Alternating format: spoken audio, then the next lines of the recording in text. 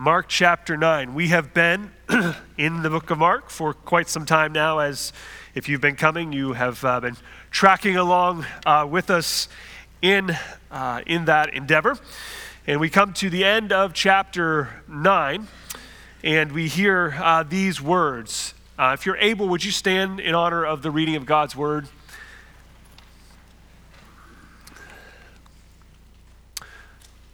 Mark chapter 9, beginning in verse 42. Whoever causes one of these little ones who believe in me to sin, it will be better for him if a millstone were hung around his neck and he were thrown into the sea. And if your hand causes you to sin, cut it off. It is better for you to enter life crippled than with two hands to go to hell, to the unquenchable fire. And if your foot causes you to sin, cut it off, for it is better for you to enter life lame than with 2 feet to be thrown into hell. And if your eye causes you to sin, tear it out. It's better for you to enter the kingdom of God with 1 eye than with 2 to be thrown into hell, where the worm does not die and the fire is not quenched. For everyone will be salted with fire. Salt is good, but if the salt has lost its saltiness, how will you make it salty again? Have salt in yourself and be at peace with one another. This is the word of the Lord. The grass withers, the flower fades, but the word of our God will stand forever. And God, we thank you for your word. We pray your blessing on it as we look at it this morning. I ask for your help. I ask for your help for these who are here, that you give them ears to hear. We pray that you'll receive the glory as your people become more like your Son. And we pray this all in the name of your Son. Amen. You may be seated. Please keep your Bibles out. If you're using a pew Bible, it's page 845. 845, Mark chapter 9. I've heard it said before that the difference between a man and a boy is responsibility. It's not age. It's not if you can grow a beard. It's not if you can chop down a tree. It's not if you can fix your own car. It's responsibility. It's about being willing to take on the weight of something. It's about being accountable for something or someone. It's about dependability. It's about trustworthiness. Responsibility makes a difference when it comes to Christians too. All Christians bear responsibility of being a disciple of Christ. It requires something of us. It requires that we take on the weight, the accountability of what it means to be a follower of Jesus. And we are aware that not everyone who claims the name of Christ is willing to bear the responsibility of Christian discipleship. Last week, we looked at Jesus' second prediction of his own death and resurrection. We saw the disciples' failure once again, and Jesus' subsequent instruction on the nature of discipleship, which was service above self and unity over exclusivity. In our passage this morning, Jesus continues his great discipleship discourse here in chapter 9 as he further responds to John's statement in verse 38, which if you just let your eyes run up the text a minute, John said, "Teacher, we saw someone casting out demons in your name, and we tried to stop him because he was not following us." So in response to that, Jesus talked about the nature of discipleship, and now here in verses 42 through 50, we can find 4 responsibilities of discipleship, of Christian discipleship. The first comes in verse 42, when Jesus says, "Whoever causes one of these little ones who believe in me to sin, it will be better for him if a millstone were hung around his neck and he were thrown into the sea." This verse serves as a hinge between the previous passage and the following verses to the end of the chapter. It's bridging these two sections. Jesus, his point, it connects his point here with the previous parable and conversation and instruction concerning the child. And so he uses here the little ones who believe in me. In verse 41, we saw that the disciples were to do good, right? They were to give even a cup of water to those who believe in his name. Now here in verse 42, it's the opposite. Here, 41, it was do good. In verse 42, it's do no harm. Don't cause them to sin. Jesus was warning those who would destroy the faith of the little ones. And by little ones, he doesn't necessarily mean children, literally. He means followers of Jesus. He certainly has in view, we could understand young or new believers, but certainly it would be any believer who has been caused to sin. The one who does the causing will be judged. Now remember the context of the statement. Remember what we're dealing with. We're dealing with disciples who were exhibiting pride. Remember back in verse 34, they were having an argument about who was the greatest, right? Jesus just tells them he's going to die and rise again, and they start arguing about which one of the disciples is the greatest disciple. Now, there's pride being shown here. They're not getting along very well with each other. And then, verse 38 that we already read,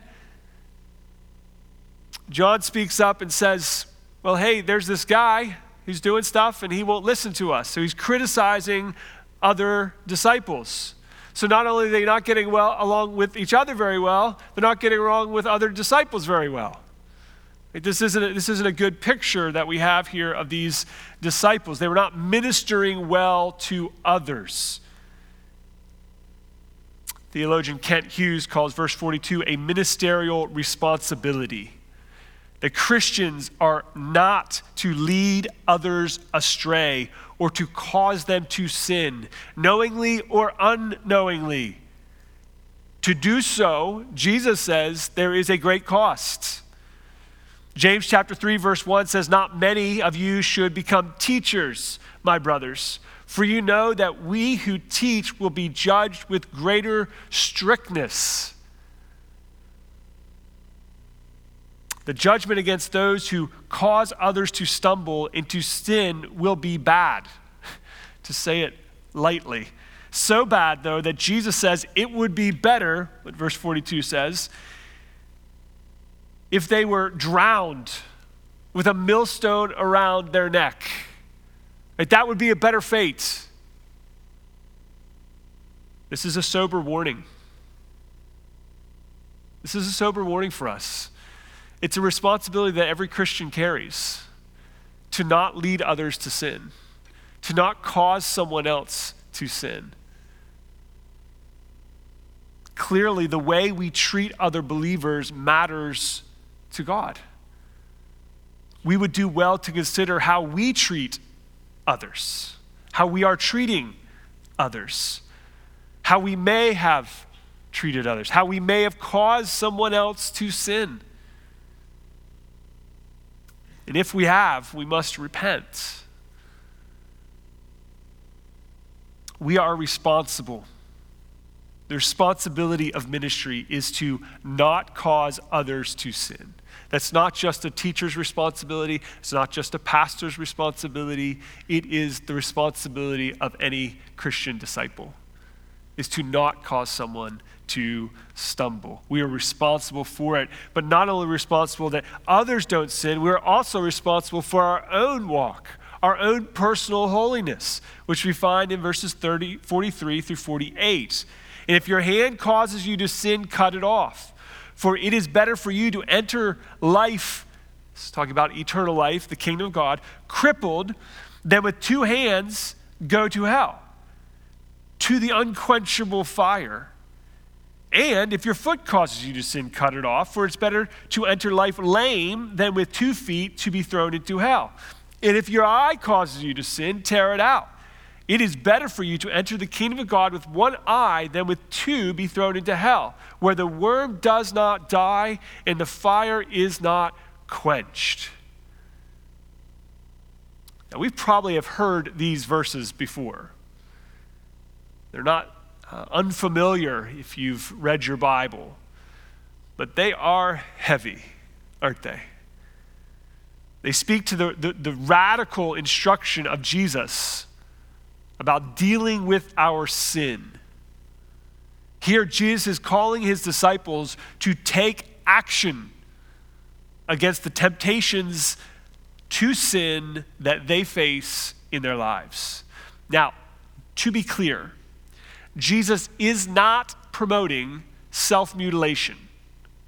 And we are not promoting self-mutilation this morning. So if you fall asleep at this point and don't hear the rest of this, don't cut your hand off, don't cut your foot off, and don't gouge out your eye. And don't say, I told you to do so, right? That's not what's happening here. There are two reasons, there probably could be more, there's two reasons biblically that we know this. One, the Bible forbids self-mutilation. It forbids it. Deuteronomy chapter 14, verse 1, Deuteronomy chapter 23, verse 1, 1 Kings 8, 28, Zechariah 13, 6. Forbids it. So clearly Jesus is not doing something that the Old Testament forbids. That seems obvious. Secondly, Mark chapter 7, Jesus already dealt with that our sin does not come from outside of us. Right? What corrupts us does not come from outside us. It's already inside us. So cutting off your hand, cutting off your foot, gouging out your eye isn't going to change that we have sin on the inside. So what is Jesus doing then? He's using hyperbole. He's exaggerating here in order to make a point. And the point is that sin is serious. Hell is a reality. And the steps we must take to deal with our sin are drastic. But why does he say hand, foot, and eye? We have other parts of our body. Why does he use those three? Well, those three speak to what we do with our hands, where we go with our feet, and what we look at with our eyes. One commentator says this is a summarization of the totality of life. What we do, where we go, what we look at. Again, Kent Hughes recaps Jesus' intent here by saying this: it is better to clean up your fleeting life here through some healthy self-denial than go bearing your sins to an unending Gehenna, hell, an eternal smoking rubbish heap where the worms eternally gorge themselves on the refuse of life. This cleaning up is our personal responsibility. No one can do this for you. No one can root out the temptation in your life. No one can do that except you. You are called to take action, and it's a radical action to stop what we're doing. And this stopping, this cleaning up, this repenting of, this turning from sin is the sanctifying work of the Spirit of God in your life, where we repent of our sin and we turn from it. But it is our responsibility. Yes, by grace and empowered by the Spirit, but it is our responsibility. You carry the responsibility for your sinful choices. And by grace and through the power of the Spirit, you can say no to sin and you can say yes to God. That's why you have the Spirit. So the devil made me do it, or the temptation was too great, doesn't work because he who is in you is greater than he who is in the world. You can, by grace, through the Spirit, say no to temptation, say no to sin, and say yes to God. And when we do fail, what do? We repent because God is faithful and just to forgive us for those who will confess. But a life audit is in order here, isn't it? For you and I to take stock and consider our own lives, to ask ourselves questions like, what do I do? What do I do with my hands? What kind of actions am I doing? What kind of behaviors am I a part of? Where am I going? Where are my feet taking me? What are the places I go? How am I spending my time? Where am I spending my time? And where am I putting myself? Into what contexts? In your eyes, what are you looking at? And this day and age, the idea of consumption through our eyeballs, we are constantly bombarded, right? With images, with screens, with advertisements, television, and cell phones. You can't go anywhere without a screen. You can't go anywhere there's not ads calling for your attention, calling for you to buy something, make you dissatisfied with the life that you have, whatever it is.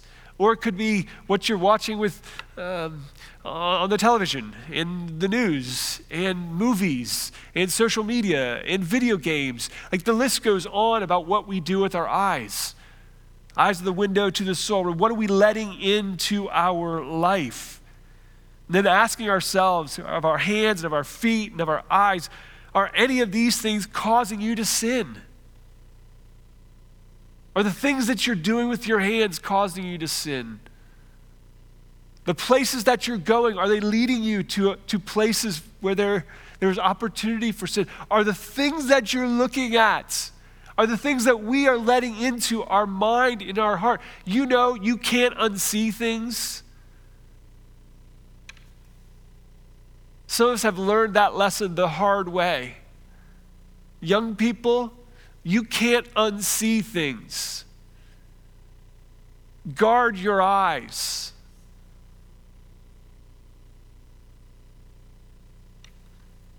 If those things are keeping you from holiness, if they're causing you to sin, cut them off.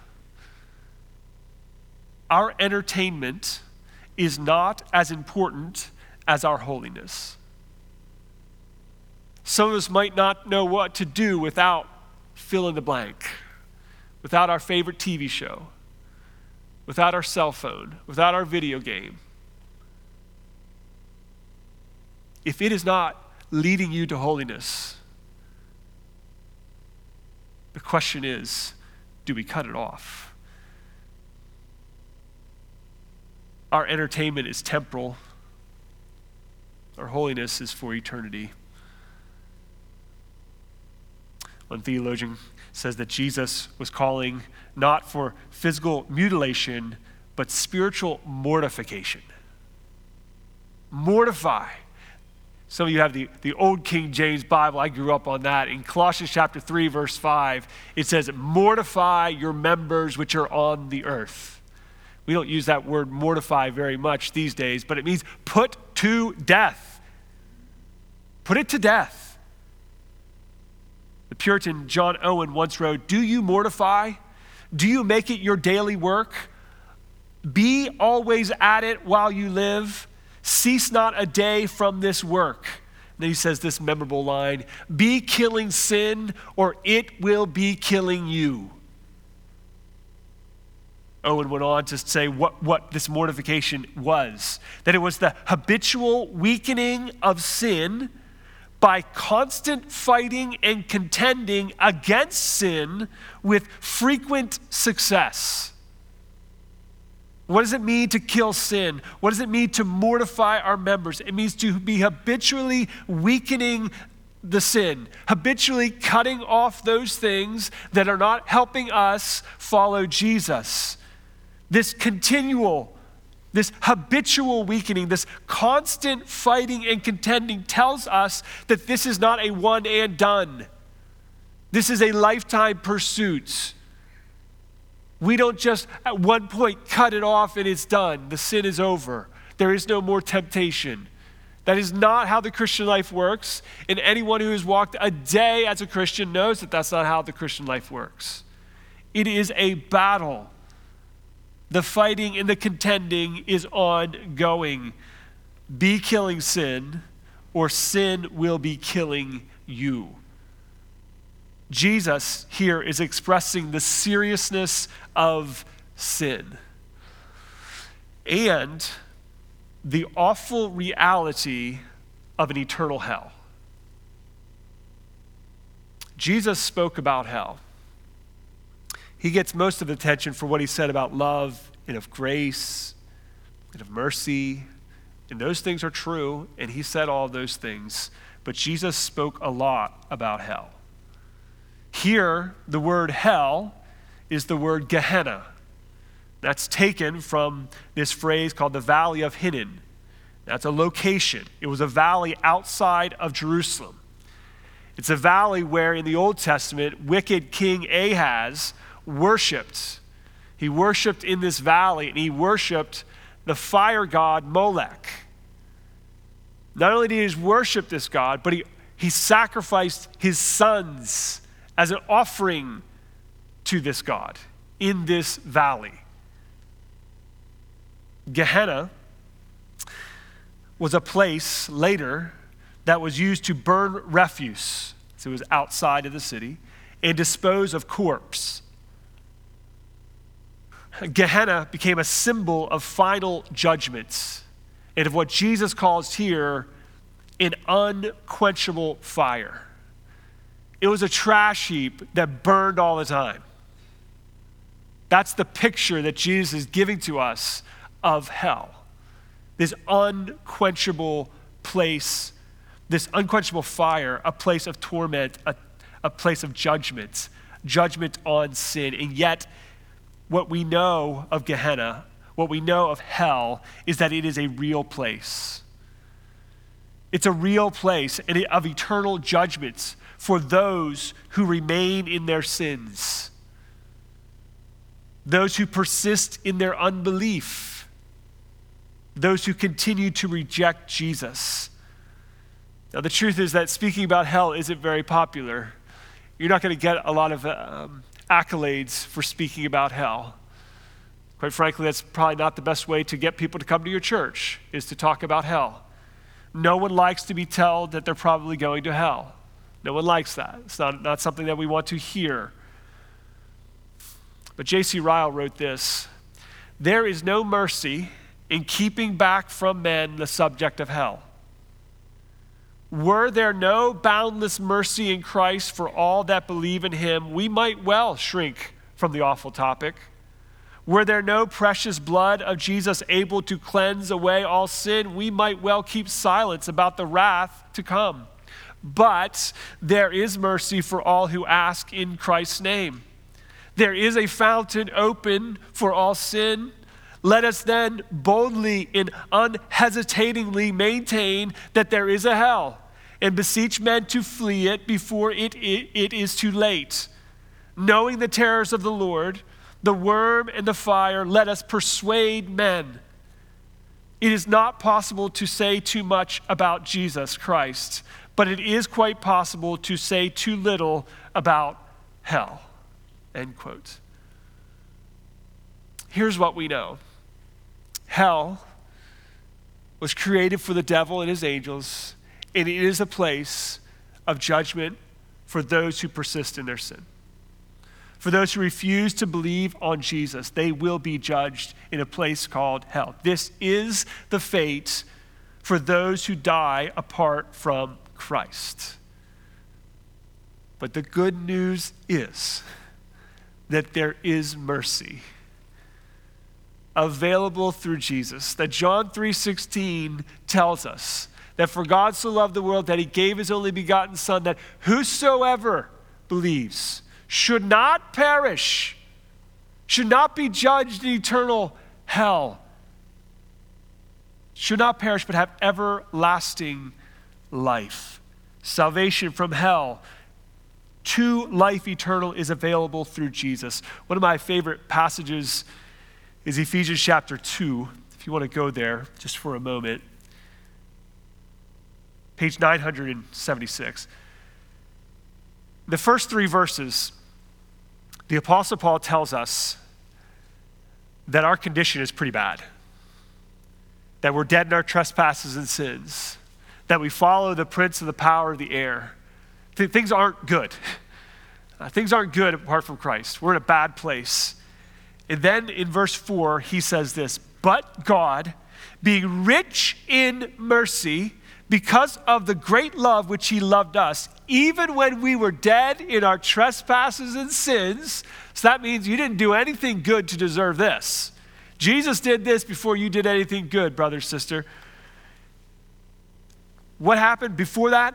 He made us alive together with Christ. By grace you have been saved, and raised us up with him, and seated us with him in the heavenly places in Christ Jesus, so that in the coming ages he might show the immense riches of his grace in kindness towards us in Christ Jesus. For by grace you have been saved through faith.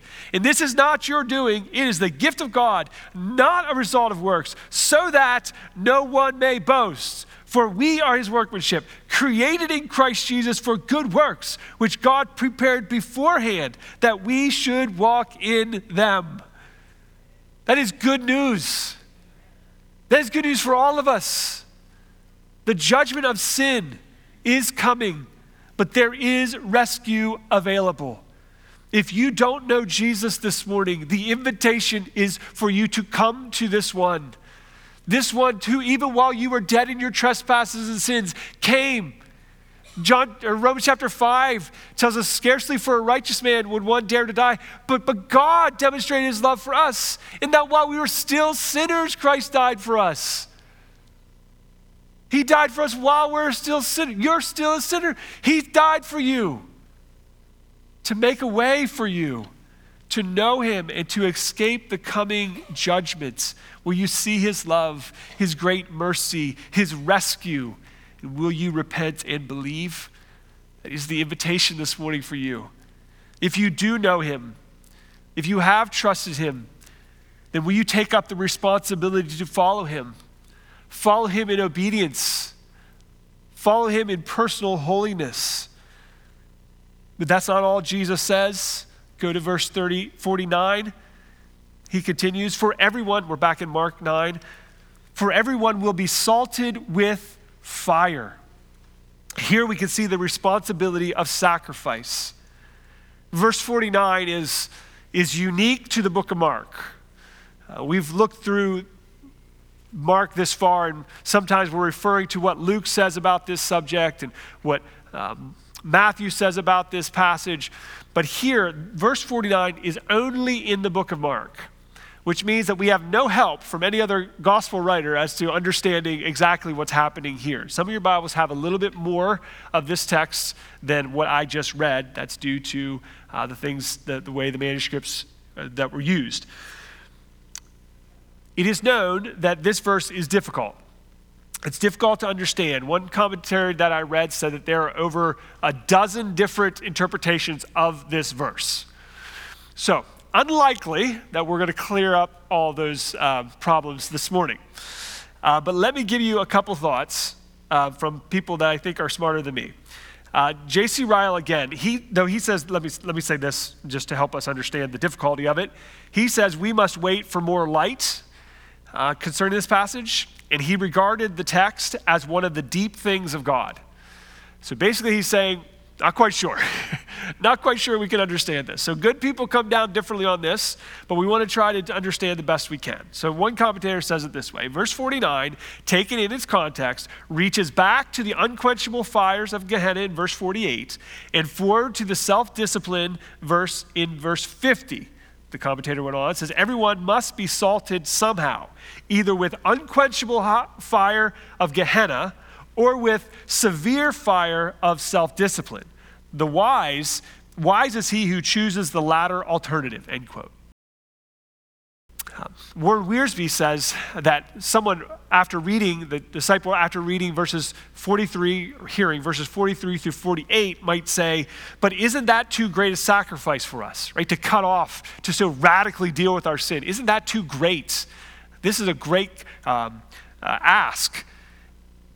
Wiersbe continues, the response to that question would be this: would you rather the fires of hell as a lost sinner or the purifying fires of God as a sacrifice for his glory? For everyone will be salted with fire. Everyone will be salted with fire. The salt here is a reference back to the Old Testament sacrifices. In Leviticus chapter 2, we find out that salt was required of these sacrifices. Salt had to be part of the sacrifices. So we're getting this idea of sacrifice here. We're getting this idea of an offering. In the New Testament, we learned that Christians are called to be living sacrifices in Romans chapter 12. Sacrifices, we understand in the scriptures, were always consumed by fire. So here, everyone's going to be salted by fire. Everyone's going to go through a fire. Everyone is going to be consumed by a fire, tested by a fire. Believers will be salted or purified or refined by the fires of trial and suffering. That's what Peter says in 1 Peter chapter 4, verses 12 through 14. We won't take time to go there. But the point is that there's going to be a fire. Either it's the fire of Gehenna for the unbelief, or it's the fiery trials and suffering that a believer goes through in order to purify him. For everyone will be salted by fire.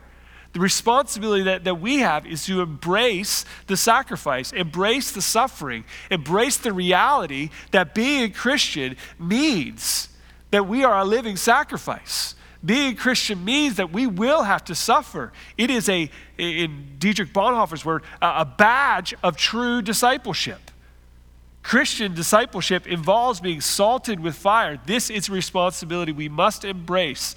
The Christian life, brother and sister, is suffering now, glory later. It's not glory now.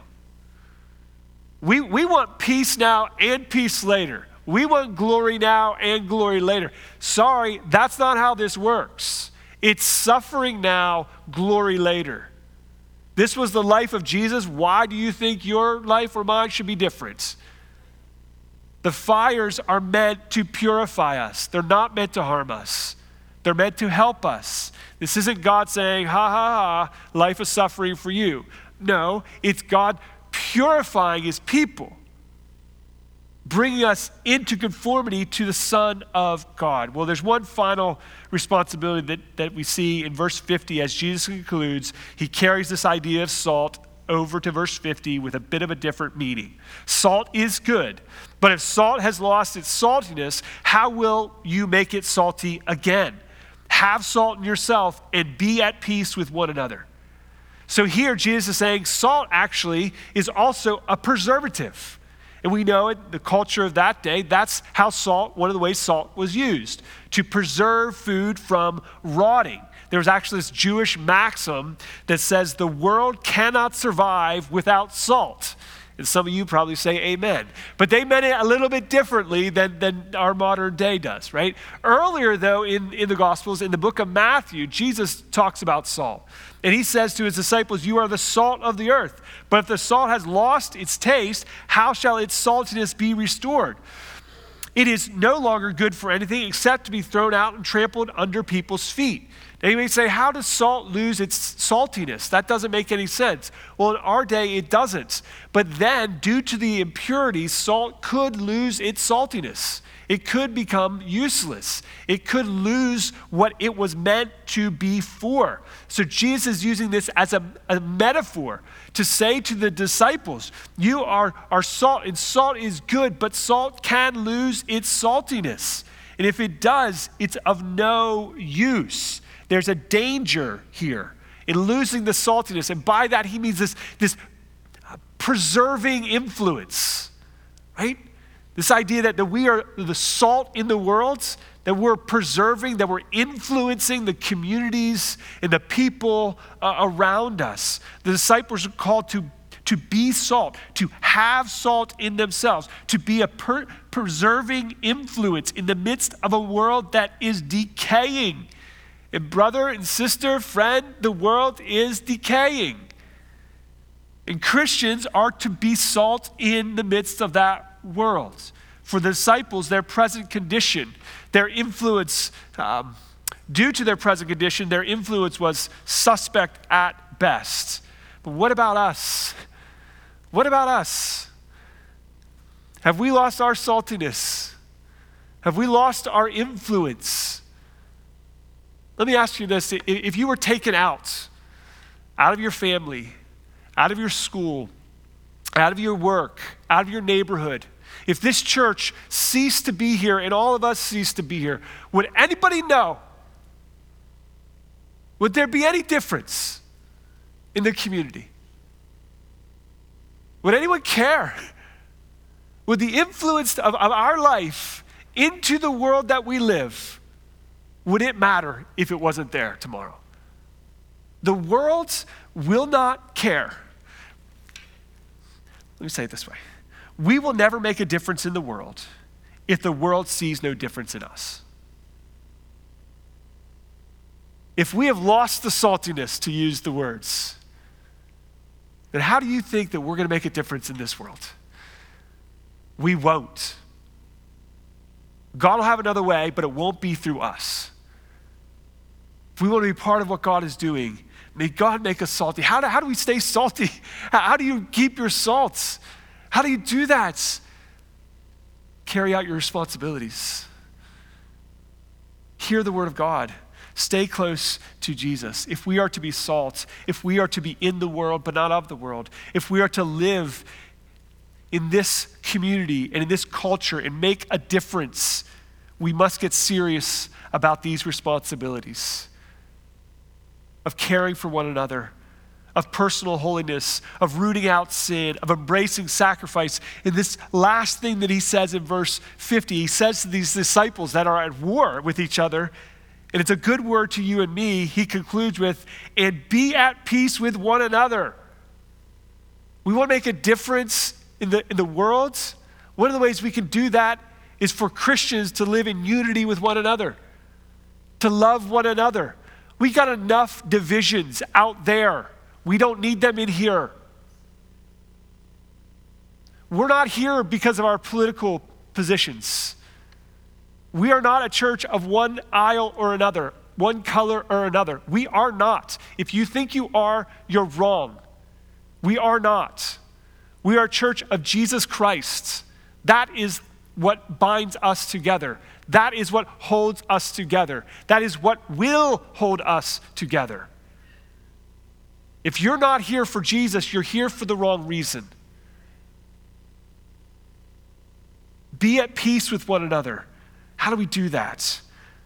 By majoring on the majors, by keeping the gospel the main thing, by fulfilling our responsibilities to ministry, to personal holiness, to embracing sacrifice and suffering, to by grace being influenced in this world. So I conclude by just asking this: how will you make a difference this week? By grace, how will you make a difference this week? You can. You can. Your life can make a difference this week. Your salt can have a preserving influence. Those of you that go into a public school, you have an opportunity to make a difference in those hallways. You teachers who teach in public settings, you have an opportunity to be salt. Those who go into secular jobs and wherever you're at, or in communities, or you live with people who don't know Jesus, you have an opportunity. You have an opportunity to show what it looks like to follow Jesus. That's not all the things that they think. If we would hear Jesus' words, we would follow his instructions, may God help us to make a difference. May he help us to follow and hold on to and fulfill our responsibilities as his disciple. Let's pray. Father,